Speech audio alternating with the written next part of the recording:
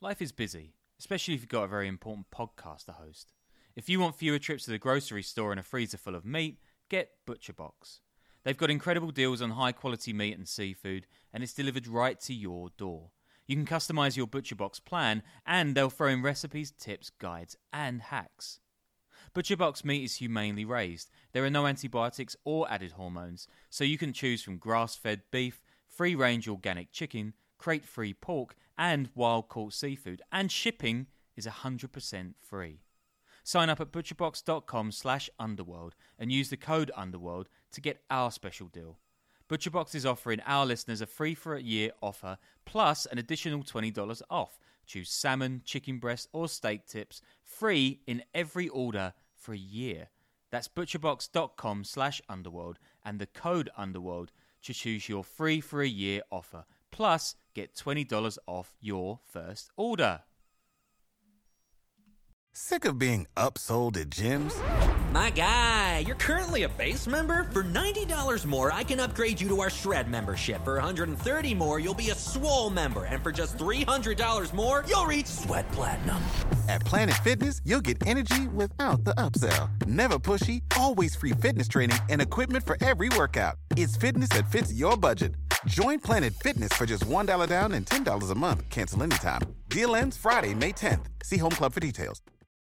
I'm Lola Blanc. And I'm Megan Elizabeth. And we're the hosts of Trust Me, the podcast about cults, extreme belief, and the abuse of power. Now on Podcast One. We're real-life cult survivors. And we're here to tell you anyone can join a cult. If you've ever dived headfirst into a new self-help program, or believed wholeheartedly in a spiritual practice, or even just trusted someone with your life, guess what? You're just as susceptible as everyone else. No one is safe, especially not Megan. I'm the most susceptible. We want to debunk the myth that people who join cults are uneducated or naive or broken, because anyone can be manipulated by a narcissist or feel good in a new group they've joined. And we should know we both have been. Join us every week as we explore the world of extreme belief, talk to survivors and experts, and share our own experiences with cults and the abuse of power. Don't be fooled. You might be next. Get new episodes of Trust Me every Wednesday on Podcast One, Spotify, Apple Podcasts, and anywhere you get your podcasts.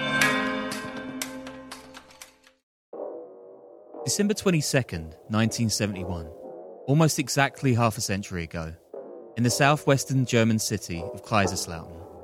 A sleepy place best known for its garden shows, but not this day. Around 8 a.m, a red VW van parks up outside the local branch of a Bavarian bank, music by the Rolling Stones blaring out its windows. The doors slide open, and 3 men leap out, armed and masked, and heading for the bank. While they're inside, a 32-year-old policeman, Herbert Schoner, who's on patrol, he notices the illegally parked van and steps closer for a chat. The driver shoots him in the back. Schoner drops. The trio flee the bank, having robbed 134,000 Deutschmarks, around $3.2 million today. One of them shoots Schoner again, killing him, and the gang speeds away. Days later, as Germans prepare for Christmas, the nation's biggest newspaper splashes the deadly raid all over its front page. Baader Meinhof gang continues to murder, it writes, noting the death of a Hamburg cop just weeks before. This is no lone act, the paper says. It's the murderous rampage of a leftist terrorist group that's gripped the nation for over a year. At first it was firebombing stores. Now it's robbing banks and shooting cops dead in the street. Is Germany slipping back into the lawlessness of the Second World War, its leaders ask? Chaos engulfs the country. The Kaiserslautern killers won't get far. They're rounded up and convicted of Schoner's death soon after. Officials hope it'll put an end to the gang, but it's only just beginning. Kaiserslautern is just the tip of a slew of bombings, sieges and murders that will push post-war Germany to its absolute limits, at the hands of a group that's gone down since then as much in folklore as fact. Welcome to the Underworld Podcast.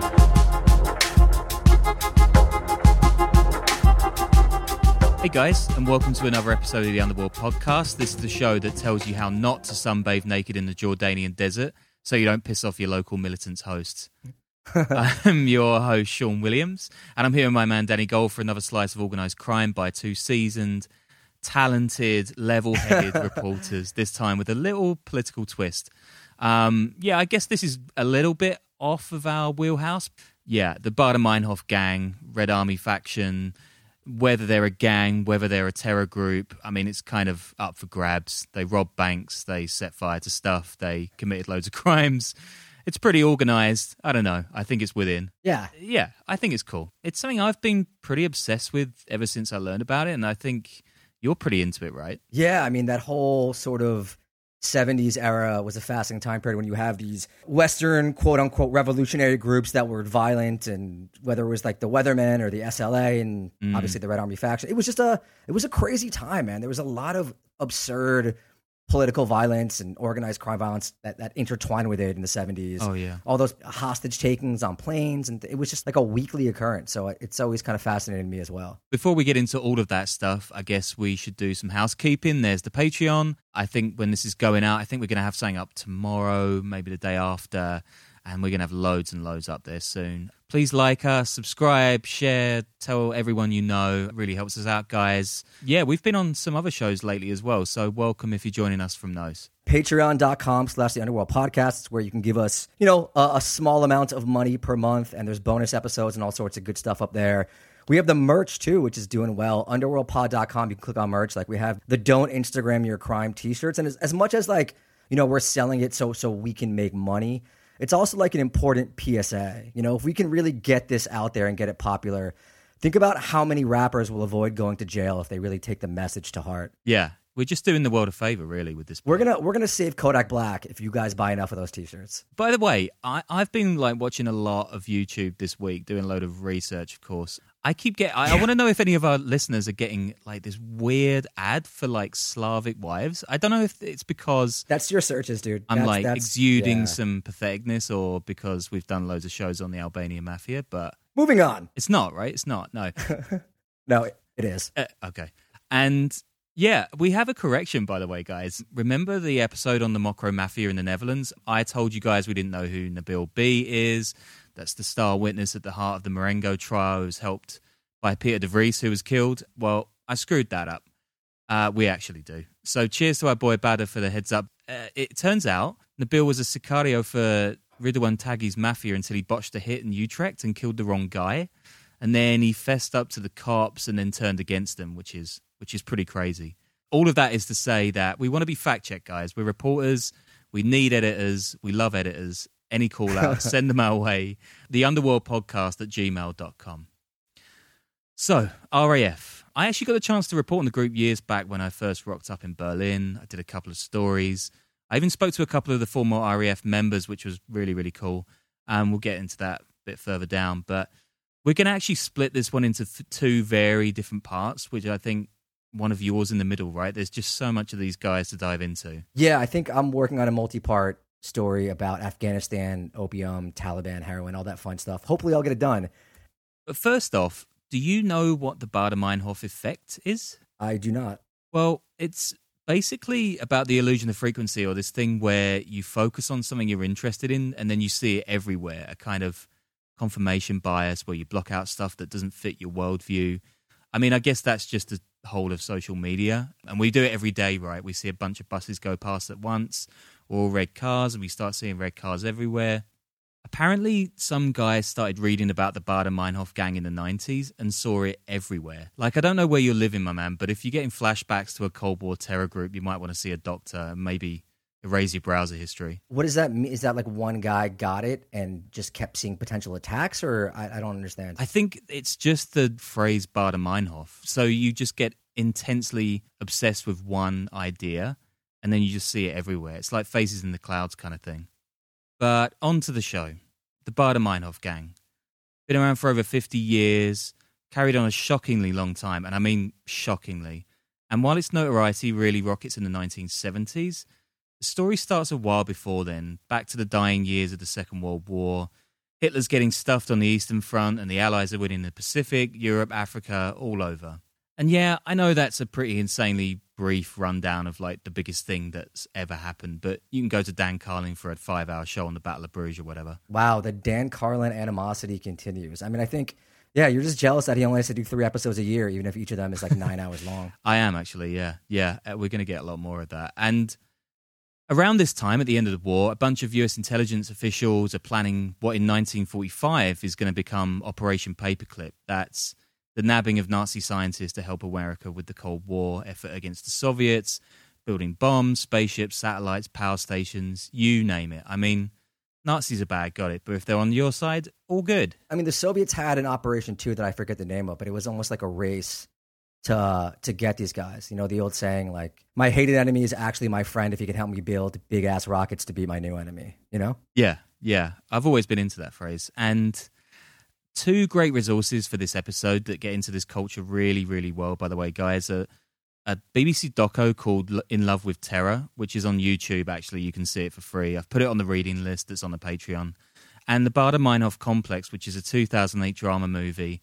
It started out as a book by German author Stefan Aust. Aust, who wound up being this big-time publisher and editor in Germany, was actually so close to the Baader Meinhof gang that they actually had him marked down for death at one point. So at the war's end, officially there's a policy of so-called denazification. That's trying to rout Nazis from positions of power in post-war Germany. But after the trials at Nuremberg and the Berlin blockade and the beginnings of East Germany and the Cold War, well, the Allies just sort of lose interest in it. And then you have the Marshall Plan, when the US pumped $15 billion then in that money, which is almost like $1 trillion today, into reviving Europe's battered economies. And Washington doesn't care too much if Germany's economy becomes more equitable, or if it should perhaps shutter the Bayer factories that made Zyklon B, the Porsche ones that built tanks, or even Hugo Boss. So at this time, a lot of young Germans are thinking, hold up, did anything actually change after we started this thing that was basically the worst thing in human history? Because it seems like nothing actually did. And in fact, a bunch of the Nazis are still running stuff. I mean, as someone who both sides of my family are Eastern European Jews, like, I want to assure the young Germans of 1960s that some very big things did actually change, you know? But the industry thing is interesting, right? Because it's kind of like, I mean, the Marshall Plan was wildly successful too. But the industry thing is kind of, you know, my dad still won't buy German cars and things like that. But it's kind of like when you have all these industries, like, do you decimate them and then, like, shatter the economy even more? You know, it's kind of like the Iraqi military being completely disbanded. I don't know. I just kind of view it that way. Like, what is the right answer in this situation? Sure. But I think there were some of the heads of industry at that time, they just carried on. And, like, even though they made all these horrific stuff. No, they should be dealt with. But you know what I mean? Like, shuttering the entire companies that provided the economy. But anyway. The 60s rolled on, and Berlin's divided. Wars are kicking off from Cuba to Congo. China's in the Great Leap Forward. Khrushchev's crushing Stalinism. It's a great time for communists. And the US is just carpet bombing the shit out of Vietnam, trying to rout the Viet Cong there.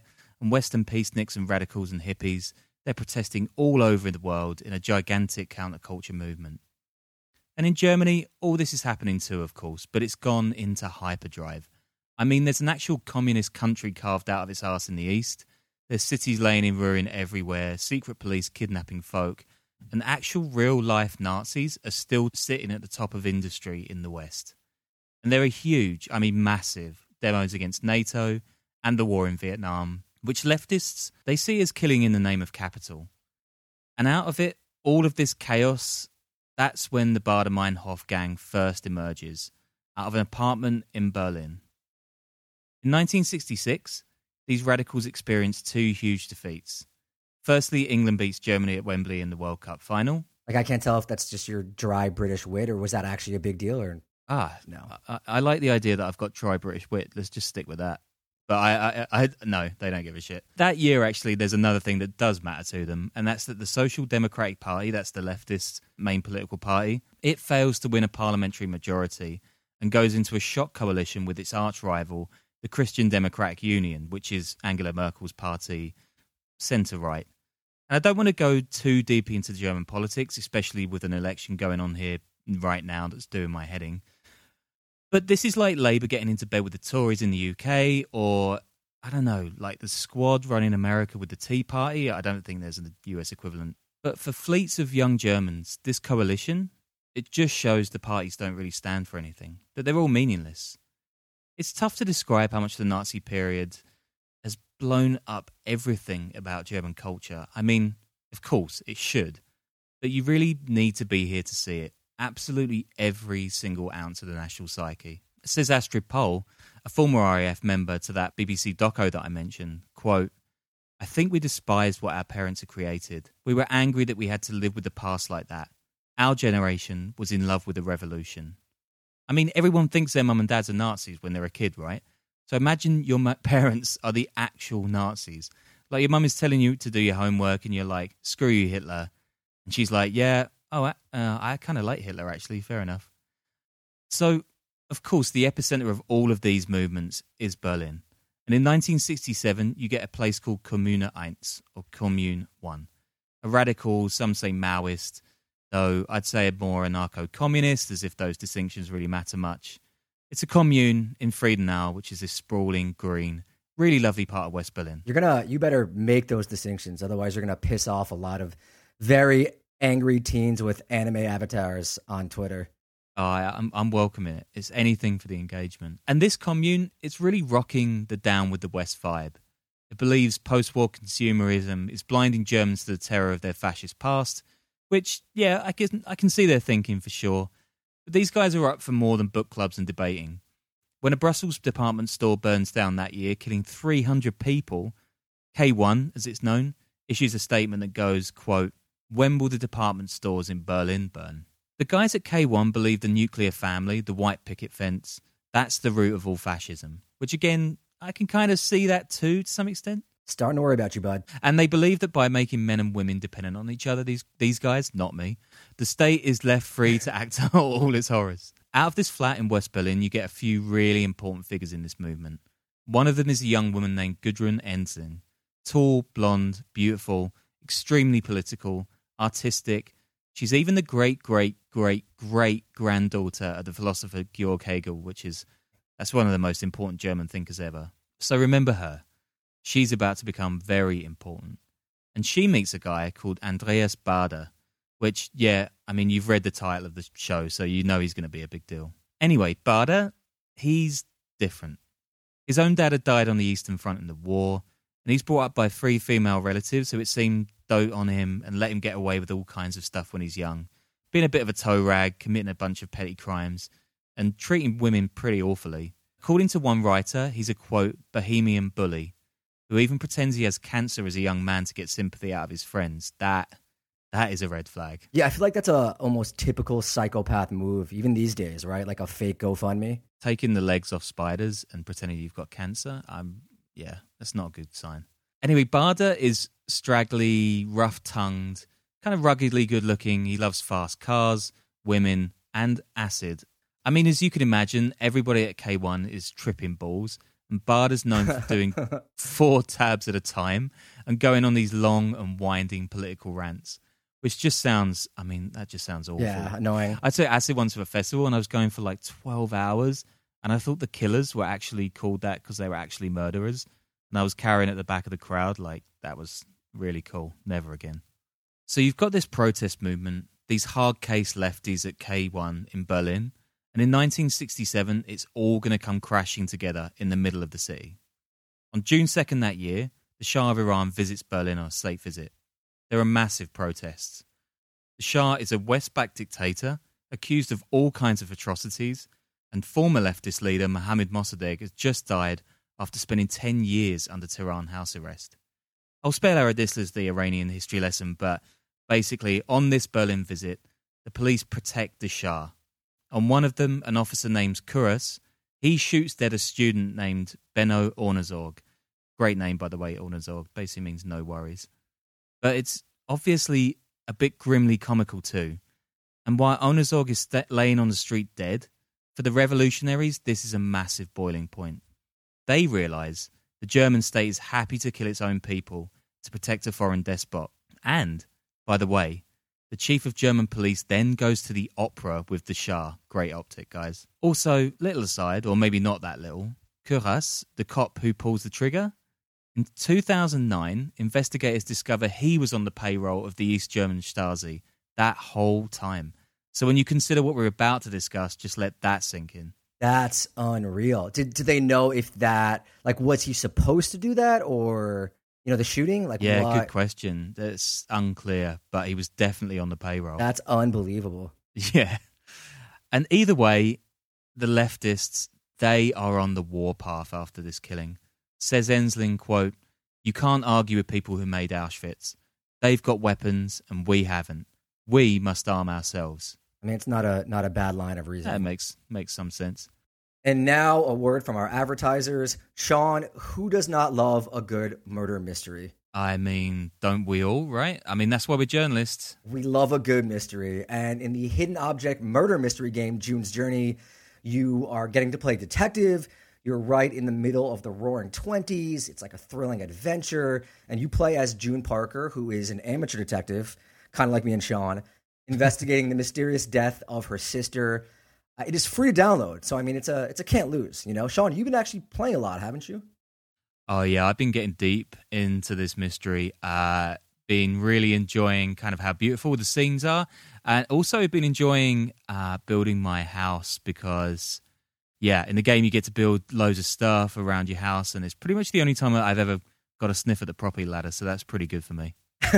It's testing your powers of observation, your memory, logic skills, all of that, and it's a good time. Make sure you download June's Journey for free today on the Apple App Store or Google Play. After the killing of Onerzorg, a young radical journalist by the name of Ulrike Meinhof makes a TV show about it all. She says, quote, "The protests against the chief of a police state unmask our state as a police state. Terror by police and the press reached its high point on June 2nd in Berlin. We have come to understand that freedom in this state means the freedom of the police truncheon." And Meinhof, her star's rising at this time. She's a mother of two, really outspoken, and spoiler alert, guys, yes, she is the Meinhof from the gang's name. So Onerzorg's death is the spark that ignites the radicals into direct action.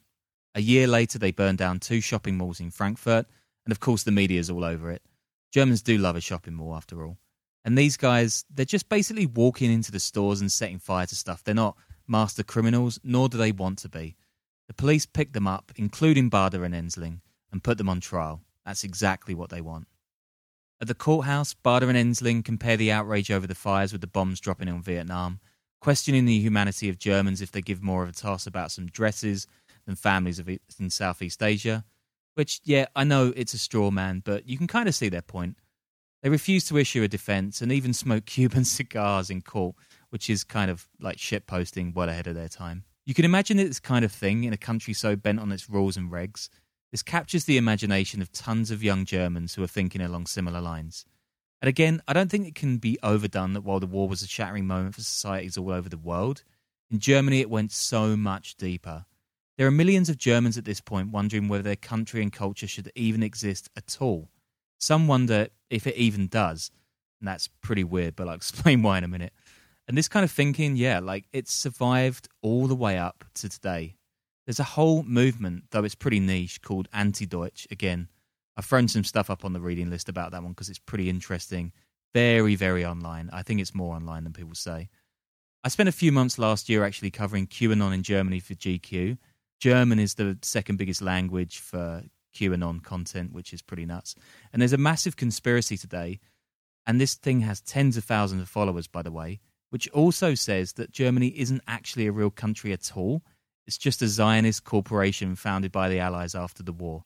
Because, of course, this shit is anti-Semitic. Wait, I'm confused. Are they anti-Nazi and anti-Semites? Like, how does this, like some sort of new neo-Nazi? Neo-Nazi? Like, what? Yeah. What does that mean? It's Nazi adjacent. I would say that it's all couched in kind of like the overarching conspiracy anti-Semitic stuff, but they would claim that they're trying to fight the real Nazis. And you can guess who they are. They're just the people in control of the countries.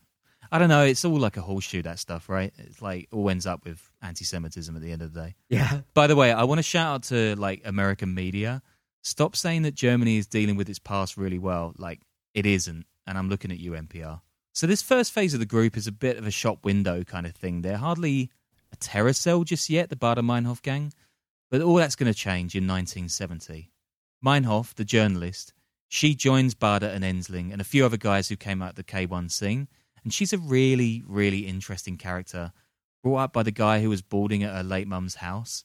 And as a young woman, she joins this German Communist Party, and she writes for a well-known leftist magazine called Concrete, which is secretly funded by East German authorities, although I'm not sure how good niche magazine sales were in 60s Germany, so maybe that should have been pretty obvious. I don't know. She probably got better rates than we do now. I actually wrote about Meinhof and her legacy for a cool magazine called Latterly ages ago. I've stuck that on the reading list too, guys. But basically, she's worth knowing well. A mix of all kinds of folks wrapped up in one person. Really fascinating stuff. And the way she joins the group, Meinhof, it's pretty full on. Andreas Baader is sent to prison for trying to buy guns. And he's at a state facility up in northwest Berlin near the old airport. Meinhof goes up to visit him. They're apparently reading through some documents together. And boom, two guys burst into the building. One with a tear gas gun, the other a revolver. He shoots the guards. Then they all run outside to another member who's waiting on the street in an Alfa Romeo Sprinter, this boxy, really cool old car. And they just fly off into the sea. Why do I feel like in, like almost every other episode we do, somebody busts out of a European prison? It's a revolving door, those places. We're deep enough into these episodes that we're starting to find our own data. It's quite interesting. Actually. Common themes. Yeah. European prisons are not up to scratch, especially in Cold War 1970s. They're just rubbish. And that driver of the Alfa Romeo, that's Astrid Pohl, who I quoted earlier in the show. And I'm trying to get her on for a special bonus episode about all this stuff. Yes, I'm plugging the Patreon again, guys. And if you know any former terrorists, we're always up for some different chats. theunderworldpodcast@gmail.com. So again, the whole of Germany is shocked by this daring escape. And Meinhof then writes an editorial in an underground Berlin paper where she calls for the formation of a so-called Red Army. Quote, "We don't have to explain the action to free Baader to the intellectual windbags, the scaredy pants and know-it-alls, but rather to the potentially revolutionary segment of the population." And she goes on, quote, "The liberation of Baader is just the beginning. The end of the rule of the pigs is in sight." I mean, you weren't lying. That is some solid shit posting right there. Yeah, that is deep hammer and sickle posting. And this moment, combined with the tomfoolery at court before, this is going to throw up the bat signal for a whole generation of Germans disaffected with their country. One of them is this guy called Horst Mahler, big guy, jaw like a grindstone. We'll dive deeper into his crazy life in the next part of this doubleheader.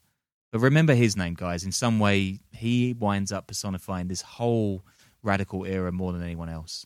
This, by the way, this is the point where the group actually calls itself the Rote Armee Fraktion, the Red Army Faction, or RAF.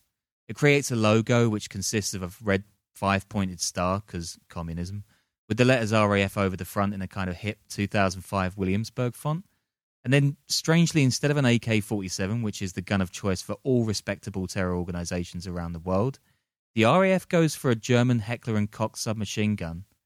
And actually, Aust, the guy who wrote the Baader-Meinhof complex, he thinks this was a cock-up, or by the gang or whoever they did doing their graphic design. But the name most definitely is not. It's supposed to mimic the Royal Air Force of the Brits, flipping the bird at them, the Americans, NATO. Actually, it's the German politicians who have refused to call these guys the RAF. They call them the Baader-Meinhof Bande, or gang. And this distinction actually becomes really important in our second episode. But Meinhof, she's dead set on the RAF. And she pens a manifesto in which she quotes Black Panther leader Eldridge Cleaver, saying, quote, "Either you're part of the problem or you're part of the solution." That is a really cool quote. This era is really the high tide for leftist guerrilla groups worldwide. I mean, if you've got the beliefs and the gumption, there's always a Soviet or a Chinese or an Eastern European sugar daddy willing to throw you a few backs to cause mayhem. And rebel groups are going off everywhere from Cuba and Congo to Palestine, Portugal, Pakistan. See what I did there? And even in the States, you've got the student movement off the back of the disastrous Vietnam War, Kent State, the Black Panthers. And I don't want to say here that all these movements are equivalent because they're not, but, it's going down, basically. And that summer, in 1970, the RAF actually flies out to Jordan and goes on a training camp with the PLO, kind of like fat camp for terrorists where they're doing high knees, squats, AK shooting and bomb making. It's probably just the same as any summer camp in Waziristan or Pensacola. And this is kind of funny. The two groups get into a fight because the Germans want a naked sunbathe, and Ensling and Baader want to go at it in the barracks in their spare time. And for the Palestinians, this is a no-no. And this difference escalates enough that the Palestinians throw them out and refuse to speak to them again. The left really does eat itself, eh? Yeah, I mean, that's just a culture clash right there that probably could have been avoided. Yeah, I feel like the Germans could have probably backed down on a couple of those things. Either way, at this point, the RAF has some numbers, knows how to make bombs, fire a gun, and is ready to roll. But before we launch into the real meaty stuff, it's worth pointing out that a lot of critics have claimed the RAF were just white bourgeois Europeans LARPing as brown-skinned revolutionaries, when really they were just a bunch of gangsters who liked doing naughty shit. I mean, it's pretty tough to level that with at Meinhof and Ensling, to be honest. They really did seem like they were in it for the ideology. But I do think there are questions over Baader himself. If you look at him a different way, you could easily just paint him as an egomaniac crook who loved the limelight. But yeah, that's maybe something to think about, I guess. And the RAF isn't the only leftist crew in town either. In 1970, there were a couple of other groups that get pretty big too. There's the 2nd of July movement, named after the day of Benno Ornezog's death. And that comes out of K1 too, but it calls itself anarchist rather than Marxist. There's the so-called Sponties, that's for spontaneous, I can't even say the English, which spawns a bunch of future German leaders, actually. And then there's something called the Socialist Patience Collective. That's founded over in southwestern Germany by Stuttgart. And maybe we'll do like episode 2974 on these guys, but it really is crazy. It says that people are getting ill directly because of capitalism, which, yeah, I guess there's a kernel of truth there. Their whole thing is about turning, quote, illness into a weapon. Another gem from their manifesto, quote, the kidney stone that makes you suffer is the same as the stone thrown into the control room of capitalism. Are you supposed to, like, crap out the kidney stone and then throw it into the control room? I don't know. Mic drop on that. And, I mean, I could easily disappear down a rabbit hole here, but I've put loads of resources on the reading list if you want to know more about these groups. And a lot of their members wind up joining the RAF, which seems like it was the Yankees of the German hard left back then. And now it gets to work. It firebombs more stores, police stations, publishing houses, and even a US Army Corps is stationed in Frankfurt. On October 22nd, 1971, the RAF kills for the first time, shooting dead Hamburg cop Norbert Schmidt during an attempt to break a member out of jail. Then there's the attack in Kaiserslautern, and Herbert Schoner is the group's second fatality. By now, these guys are putting their PLO connects to good use. They set off 2 bombs with a combined load of 2,000 kilos, which, by the way, is over a fifth of the giant Moab bomb the US dropped on Afghanistan in 2017. That's serious stuff. This one kills 4 American servicemen, and suddenly, the RAF is an international crime group. And here's a letter written by the RAF right after the US base bombing. Quote, the people of the Federal Republic will not support the security forces in their hunt for the bombers because they want nothing to do with the crimes of American imperialism and their condemnation by the ruling class here, because they have not forgotten Auschwitz, Dresden and Hamburg, because they know that bomb attacks on the mass murderers of Vietnam are justified, because they have discovered that demonstrations and words are of no use against the imperial criminals. Wow, I mean, we beat the Nazis and then prop up their entire economy, and this is the thanks we get. Just typical whiny Europeans. We don't even have washing machines and dryers and stuff. And actually, they've got a point. I mean, the RAF is really dividing German opinion in its early years, despite the deaths, amazingly. 1 in 10 people tells a 1971 poll they'd shelter the group if needed. Others, of course, are flooding the cops with tips. And actually, in the BBC doco, the chief of German police says the RAF was single-handedly responsible for him getting all kinds of big-budget gadgets and manpower. So yeah, I guess there's all kind of outcome to this stuff. But like I said before, these guys aren't exactly the Pink Panthers, and the cops don't need supercomputers to pick up their trail. In 1972, the police arrest 5 key members of the group, including Baader, Meinhof, and Ensling. 4 of them go quietly. Not our man Baader. When cops arrive at his Frankfurt hideaway and they roll up an armoured wagon outside, he fires 5 shots from a 9mm pistol and knocks out his front and rear tyres. So I guess the Palestinians have taught him something between all the balls out sunbathing. This persuades the cops to call for a sharpshooter, who tags Baader in the leg, and before long he's carted off in a panda car. That summer is a particularly bloody one for leftist terror too.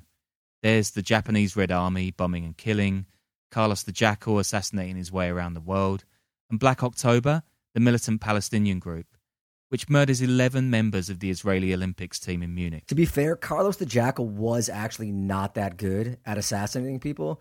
I think he's more known, if you look into it, for actually not being that successful and being like overrated as far as global terrorist all-stars go. Yeah, screw you, Carlos the Jackal. Doesn't get our approval. We're anti-Carlos the Jackal. It's a tough stance. Yeah. All of that bloodshed at this time does little to stymie support for the RAF, though. And while its leading figures are locked away behind bars, membership on the outside swells to an alleged 300, with another 10,000 reckoned to be sympathisers. And inside, the group is doing its best to keep the flame going. They're getting smuggled books about urban warfare and somehow speaking to each other through letters, and they decide to go on a hunger strike.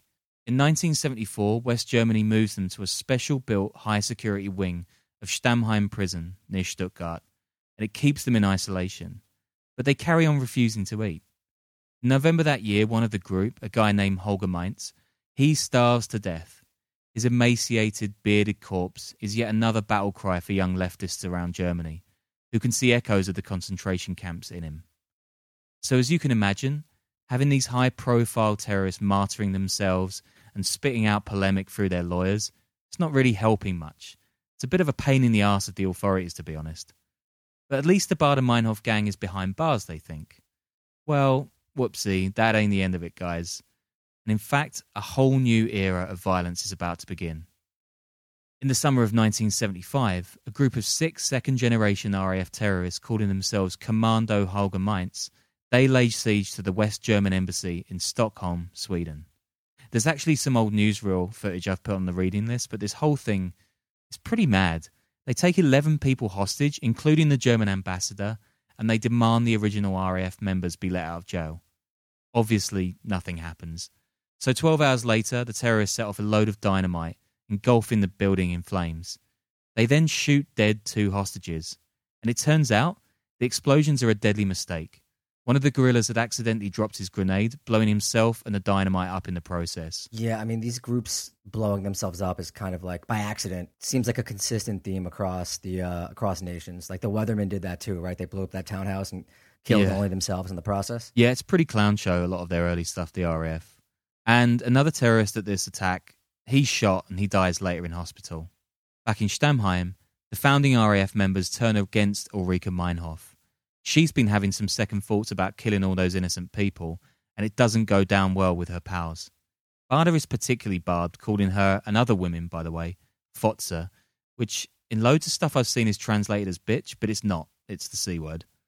Eventually it becomes too much, and on May 8th, 1976, which is Mother's Day, Meinhof throws together some towels in her Stammheim cell, ties them to the window bars, and hangs herself. The image of Meinhof's lifeless face, her throat bruised, is plastered all over the German press. Another martyr for the terrorist cause. She might be dead, but her words echo round the world. Quote, "Where do we come from? From isolation in individual row houses, from the suburban concrete cities, from prison cells, from the asylums and special units, from media brainwashing, from consumerism, from corporal punishment, from the ideology of non-violence, from depression, from illness, from degradation, from humiliation, from the debasement of human beings, from all the people exploited by imperialism." And yeah, the authorities are hoping at this point that things die down, and they don't. And now we're into 1977, and a second generation of RAF terrorists is waiting in the wings, ready to kill for their incarcerated heroes. At 9 a.m. on April 7th, 1977, West German Attorney General Siegfried Budbach, a fierce critic of the group, is heading to work in his chauffeured Mercedes in Karlsruhe when a motorcycle pulls up beside. Somebody riding pillion fires 15 bullets into the window, killing Budbach, his driver, and a minder. This is revenge, and it's only just beginning. In northwest Germany, an RAF cell is staking its target in a Cologne high-rise. He'll walk straight into their crosshairs. Halfway across the world, another ally will pull off something even bigger that will send the RAF's bloodthirsty message across the world. A summer of bloodshed is coming to a close. The German autumn is about to begin. And yeah, that's the end of part 1 of our Baader Meinhof show. As always, let us know what you think, guys. Like, subscribe, leave us glowing reviews everywhere. It really does help. Yeah, and we have, I think next week we'll be having something a bit more current. We'll have, if I can finish it, something about Afghanistan, opium, the Taliban, heroin, and all that stuff, which should be good. I just want to thank, too, the people on our $25 tier. We were supposed to be doing this, and I always forget, but Morgan Love, Trey Nance, Chris Cusimano, Doug Prindeville, Jared Levy, Jeremy Rich, Leanne Singer, Matthew Cutler, I think, Ross Clark. Thank you guys very much for contributing. Yeah, thanks, guys. It's awesome. We'll see you next week, guys, with something pretty insane, as always. But for now, thanks for downloading this, and we'll be with you soon.